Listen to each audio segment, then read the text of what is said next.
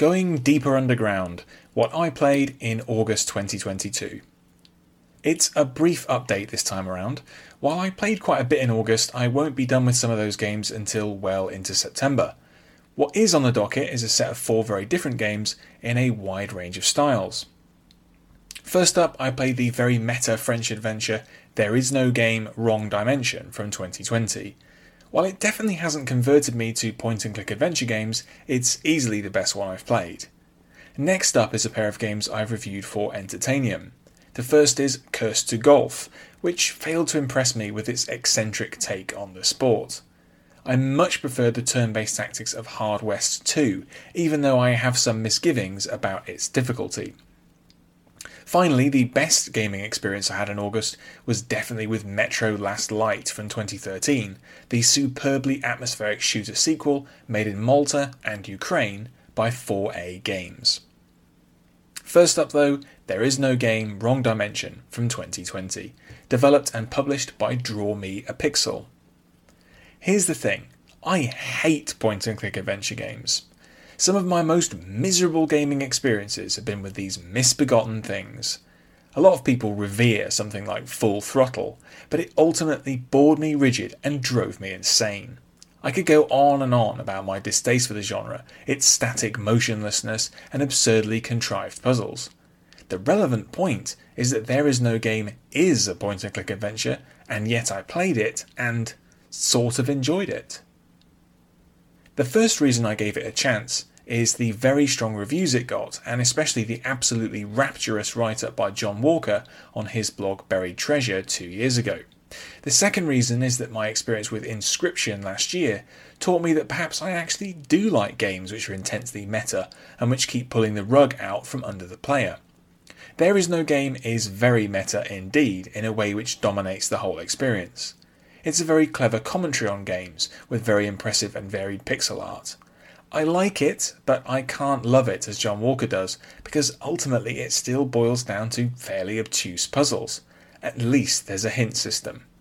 There Is No Game was an interesting experience, by far the best I've had with its genre, but I won't be ploughing through the Gabriel Knight series or picking up Phantasmagoria anytime soon. Next up, Cursed to Golf from 2022, developed by Chuhai Labs, published by Thunderful Publishing. Golf is an obviously demonic sport, a catastrophic waste of perfectly good land, water and television broadcasts. Indie developer Chuhai Labs made a game which has a different take.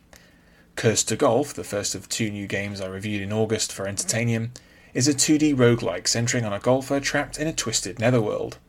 Quite a few indie golf games have popped up over the last few years, and on paper this one sounds perfect. The promise of wacky hazards and impossible trick shots is appealing, but I found the game to be a bit below par. Or is it above par? Never mind. The problem for me really is that Cursed to Golf too closely resembles the real sport. Instead of all the fun hazards you can expect to find in mini-golf, this game is mostly packed with plain old bunkers and pools of water.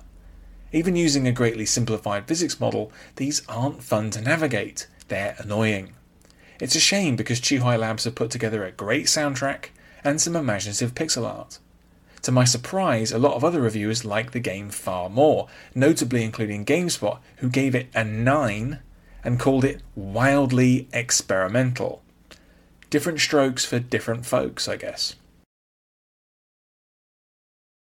Thirdly, Hard West 2 from 2022, developed by Ice Code Games, published by Good Shepherd Entertainment. Western themes are quite common now, and in my book that's an unambiguously good thing. In fact, 2022 seems to be the year of so-called Weird West games, which combine the usual gunslinging with supernatural themes. No less than 4 are coming out this year. I reviewed the game actually called Weird West back in March, and in the coming months we can expect to see Evil West and Blood West heading out onto the trail.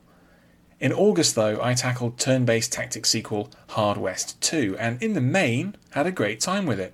Certainly I think it's a much better game than Weird West, which strains to do so much and delivers so little. Hard West 2 feels like a game for veterans of the genre. It's heavily indebted to XCOM 2, still the reigning champion of tactical combat in my estimation, and offers a very tough challenge. In fact, at times it can feel downright unfair, which is my main misgiving. Chaining kills to set up glorious sprawling turns is a joy though, and the game delivers a very solid Weird West atmosphere and some likeable characters. Hard West 2 seems to have generated a lot more buzz than the first game did back in 2015, so hopefully we'll see another entry in the series which may yet iron out some of the rough edges. In any case, my review is up at Entertainium. And finally for this month, Metro Last Light from 2013, developed by 4A Games, published by Deep Silver. I'm sure of it now. The post-nuclear Moscow of the Metro games is one of my favourite settings.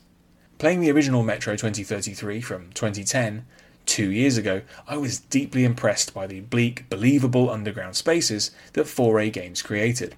With Last Light, they made both the dank tunnels and the irradiated streets above even more chillingly and compellingly atmospheric. Truly, the Ukrainian Maltese studio are masters of environmental design, and arguably the best inheritors of what Valve achieved with Half-Life 2 back in 2004. This sequel is just a great example of a linear, story-driven FPS. If you wanted to be critical, you could point out that Last Light is a more of the same kind of sequel, which adds little that 2033 didn't already have. Playing the Redux versions of the games, the second entry also lacks a graphical advantage over the first. I can't bring myself to get worked up over these issues though. The handful of new weapons, enemies and characters all give Last Light a little extra lift, and it's built on the extremely solid foundations of the original. It's just a constant thrill being in the boots of plucky soldier Artyom, exploring new parts of the Metro and scavenging for new gear. The DLC is a bit of a mixed bag, but the best parts are excellent. This is a shooter that's as effective in its quieter moments as it is in its full-throttle gunplay. I've loved my time with Last Light, and I'm more keen than ever to pick up the more recent third game, Metro Exodus, from 2019. While August was a light instalment, you can expect September to be quite a bit busier. I'll have thoughts on another shooter from 2013, this time Bioshock Infinite, which I've finally got around to playing for the first time. By the next entry I'll also have reviewed No Place for Bravery, one of those 2D Souls-likes that are a growing trend right now. I'll also have gathered my thoughts on the diesel punk battles of Iron Harvest from 2020, which has helped keep the tattered flag of strategy games flying in recent years. Thanks for listening to this episode. You can find more of my writing in text and audio form at my site andyjohnson.xyz. You can also find me on Twitter at AndyJohnsonUK, and you can support me at patreon.com/AndyJohnson. Catch you next time.